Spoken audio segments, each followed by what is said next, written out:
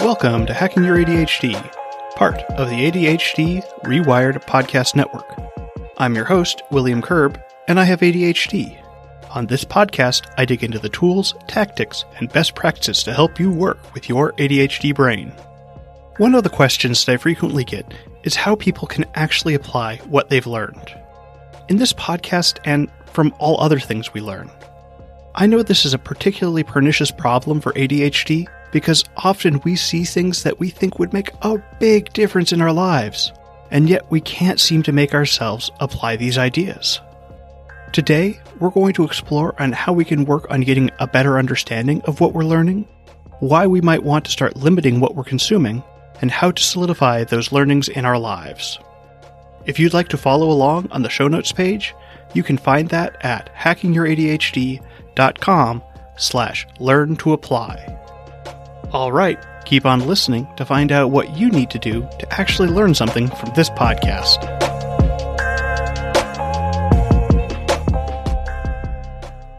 The problem of applying what you've learned isn't a uniquely ADHD problem. There's that joke that if self-help books actually worked, everyone would be rich, happy, and in the best shape of their lives. And this applies to all of our learning, from books to podcasts to videos to lectures to even conversations we're having with friends. Information goes in one ear and then, well, it doesn't really go out the other, but still nothing happens. We do want these changes, but well, we still find ourselves doing the same old. So our real question here is, where is the disconnect from learning to doing? What are the stumbling blocks that are keeping us in place? Somewhat ironically, our first stumbling block is that we're just trying to go too fast. We're not spending enough time with an idea before we're moving on to the next one. A big part of our culture now is the go, go, go of always doing something new, and this is especially true with ADHD. I mean, why aren't we applying things? Well, because we didn't take the time to do it. But of course, it's also more complicated than that as well, because we're also not taking the time to process what we've learned. And this part is hard. It's not always fun to slow down and apply the process. We want to see what's coming around the corner. We just want to be experiencing the things that the books promised.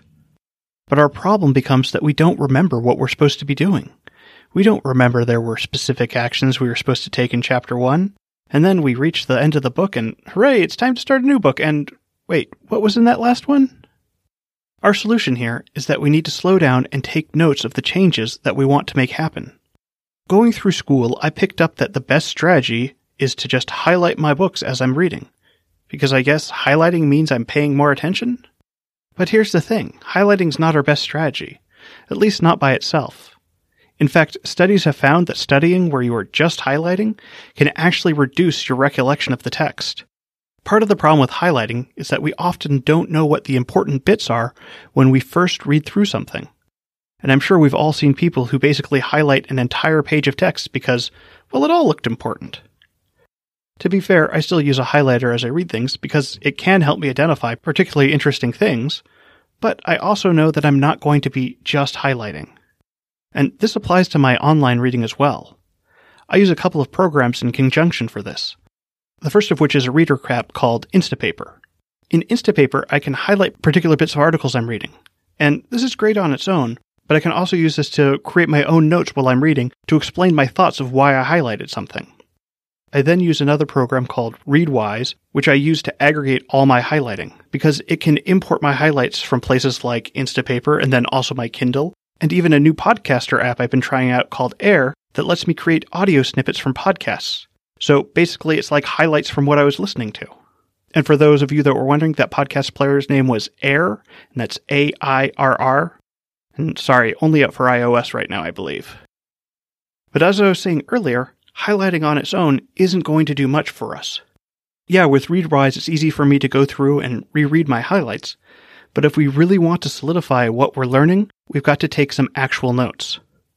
When we're writing our own notes about something we've learned, it means that we're writing these things in our own words. This is a critical step because when we're able to write something in our own words, it means that we understand it, or at least are starting to. Now, this can be a bit of an issue when we're first starting out on a subject because maybe we don't understand the concept. And that's okay. Just go with what you've got now. Plus, it lets you see where you've still got those questions. You'll start writing and go, wait, does that really mean this? And how does this part work? That's fantastic. Asking questions is an essential part of the learning process. If we've just read something new and don't have questions, it usually means we didn't really understand what I read. Of course, not always, but it's a good indicator that we need to delve in more.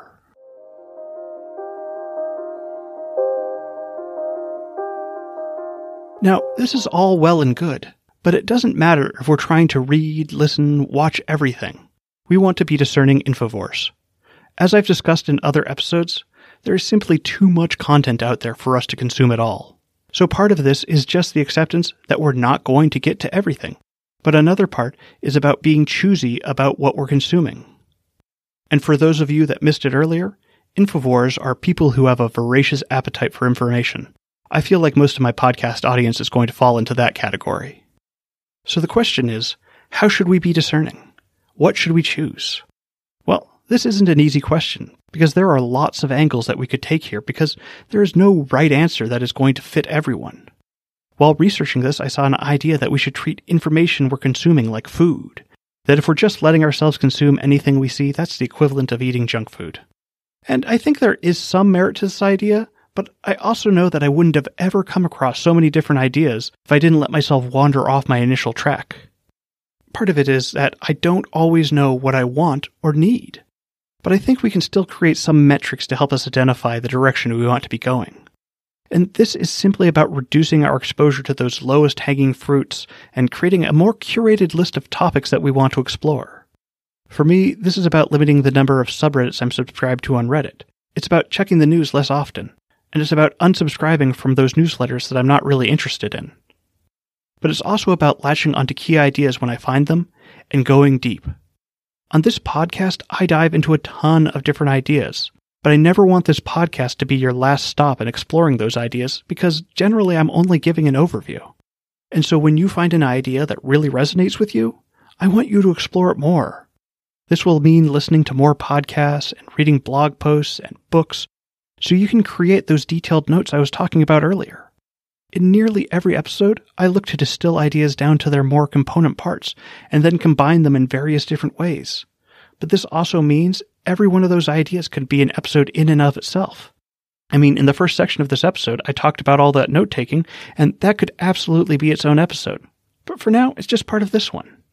And again, we've only got so much time, so we have to be deliberate about what we're going deep on. My ADHD makes me interested in so many things, so there are dozens of topics I currently have marked to check out, but there is no way that I can devote enough time to all of them. When we're trying to go deep on a topic, we want to try and limit ourselves to just one topic at a time. Sure, we can go a bit wider here and look at ancillary topics as well, because that's also another way of gaining a better understanding of a topic you're looking at. For example, just take this episode. We're looking at ways to apply what we've learned in all sorts of different mediums. But I've already talked about a number of topics here, and while we could choose to go deep on just one of those topics, we're probably also going to want to look how to connect all of the other areas of interest as well, so that we have a more complete picture. We can't act on all the ideas we hear. I can't even act on all the ideas I present in this podcast. Take the automation episodes I did a few months back. Part of the idea for me was to create some more automations in my own life. And I did, but I also presented a ton of different ways that you could create automations in your life. Way too many to apply at one time. That's okay. We don't need to change everything about our lives all at once. That absolutely wouldn't be sustainable. Instead, again, we want to focus on one change at a time. Now, some of these things are going to be simple. Things that are really easy to implement. For example, while listening to one of the ADHD Rewired live Q&As, well before I joined them, I remember hearing about how someone was having trouble with their kids' stuff just getting strewn everywhere when their kids came in the house. One of the suggestions was to create a landing pad for the kids to put their stuff in as they came in, and specifically to have an actual place for their stuff to go. Like the shoes, for example. While the shoes were supposed to go in the closet, they ended up everywhere and eventually started migrating out of the closet into the hallway. Now, this was a problem I had at home. The kids just threw their stuff in the closet and it was a mess. The solution ended up being just getting a shoe bin for the kids' shoes. It served as both a specific place for the shoes to go and a way to keep them corralled. Just getting a bin was a simple solution and very actionable. Nonetheless, that was one change I took at the time. It only took a trip to my garage to find an unused bin to make it happen. After that, I was ready to make the next thing happen, but only after I had closed the loop of the shoe bin. Bigger changes are going to take more time. If we're trying to start a new habit, you're not going to make that happen overnight, or even in a couple of weeks. That's going to take sustained effort. If you're spreading yourself thin by trying lots of new things, you're less likely to cement those new habits. And I know, we've got ADHD, we're impulsive, we're still going to want to try all the things at once. As I was saying with the automation episodes, there were a ton of things that I wanted to try and implement. Well, there are things I bought back in early December that I still haven't tried out yet, and are still sitting in their boxes. The point is, it's really easy to get excited about something without giving ourselves the time to make the changes happen. And that's going back to that first point. We need to give ourselves the time to make a change happen. We need to slow down on making everything happen at once and focus on making fewer but more sustainable changes.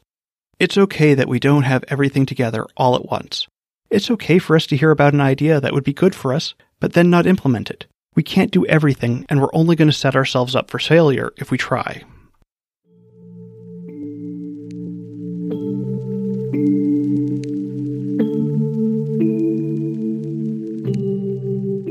It's important that we remember that change takes time and that we're not going to do it all at once.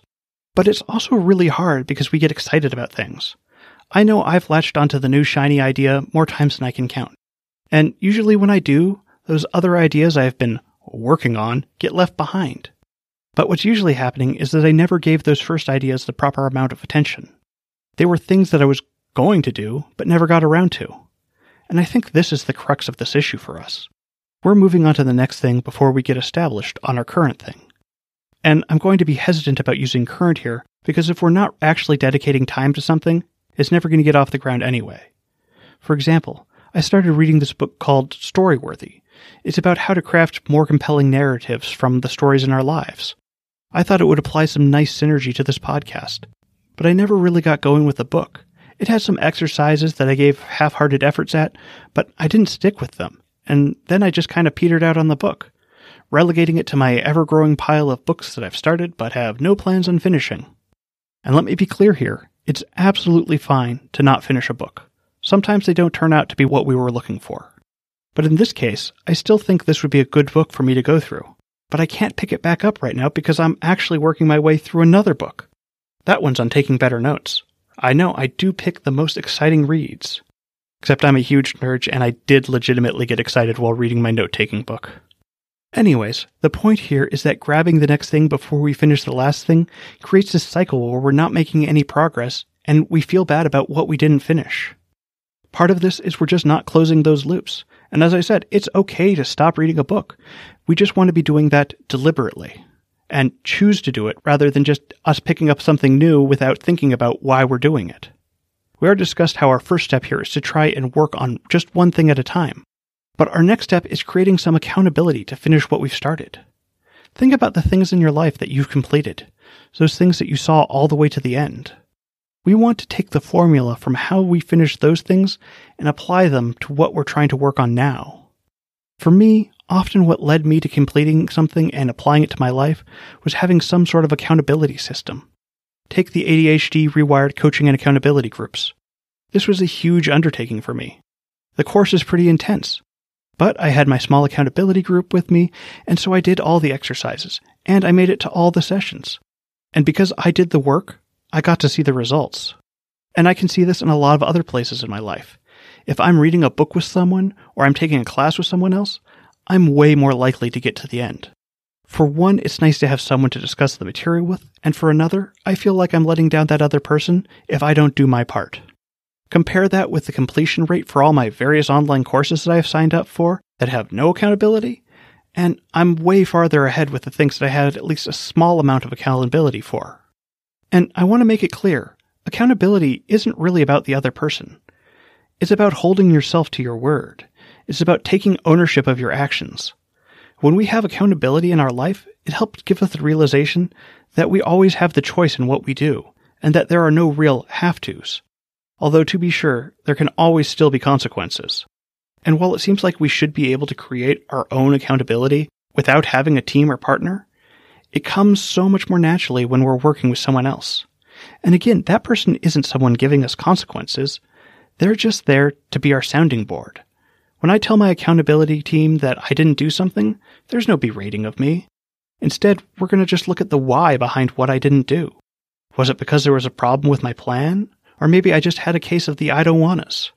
And then they can help me work through ways I can approach my problems differently. And if you want some more on accountability, go check out episode 9, Compassionate Ass Kicking for the Win. And really, that's what change is all about. Giving it the attention it deserves, creating a plan to follow through on those changes, and then just doing the damn thing. It sounds simple, but I know it's hard. And that's okay. Because as Eric Tivers always says, we can do hard things.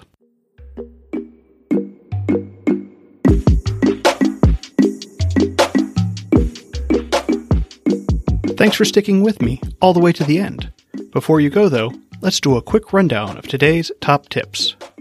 1. When creating notes from books, podcasts, or videos, create summaries and write them down in your own words to solidify your learnings. 2. Be discerning about the media that you're taking in so that you don't overwhelm yourself with too many topics. We can only work on a few ideas at any given time, so you've got to be choosy about what you're going to work on. 3. Create a plan to follow through with what you're learning and use an accountability system to help you stay on track with your plan. You can find show notes for this episode at hackingYourADHD.com/learn-to-apply. That's it. Thanks for listening. I'd love to hear what you thought of this episode. You can leave me a message over at hackingYourADHD.com/contact. You can also reach me on Twitter at hackingYourADHD, and I've also just launched a TikTok channel that you can find by searching for Hacking Your ADHD.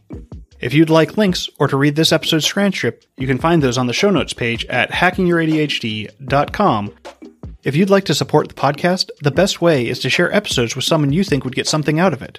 Just click the share button on your podcast player and send your bestie the link with something like, "Hey, I loved this episode of Hacking Your ADHD. I'd bet you'd get a lot out of it too." Or you can support the show through my Patreon at hackingYourADHD.com/Patreon. Sign up for the $2, $5, $10, $25, or even $50 a month level and get some great perks like monthly bonus content or early access to upcoming episodes. That's hackingYourADHD.com/Patreon. And be sure to check out all the other podcasts on the ADHD Rewired podcast network. For interviews with fellow ADHDers and ADHD experts, check out Eric Tivers' show, ADHD Rewired. For those of you with kids, be sure to check out Brendan Mahan's show, ADHD Essentials. And even if you don't have kids, his show is still a great resource for ADHD management. If you're interested in exploring issues of race and diversity in ADHD, be sure to check out ADHD Diversified with MJ. For those of you late-diagnosed women, moms, and professionals, you can also check out the ADHD-Friendly Lifestyle with Moira Mabin. I also do a live Q&A with all the hosts of the ADHD Rewired podcast network on the second Tuesday of the month at 10:30 a.m. Pacific. If you'd like to sign up, just go to ADHDrewired.com/events. And now for your moment of dad. Pre means before, and post means after. But using both prefixes together, well, that would just be preposterous.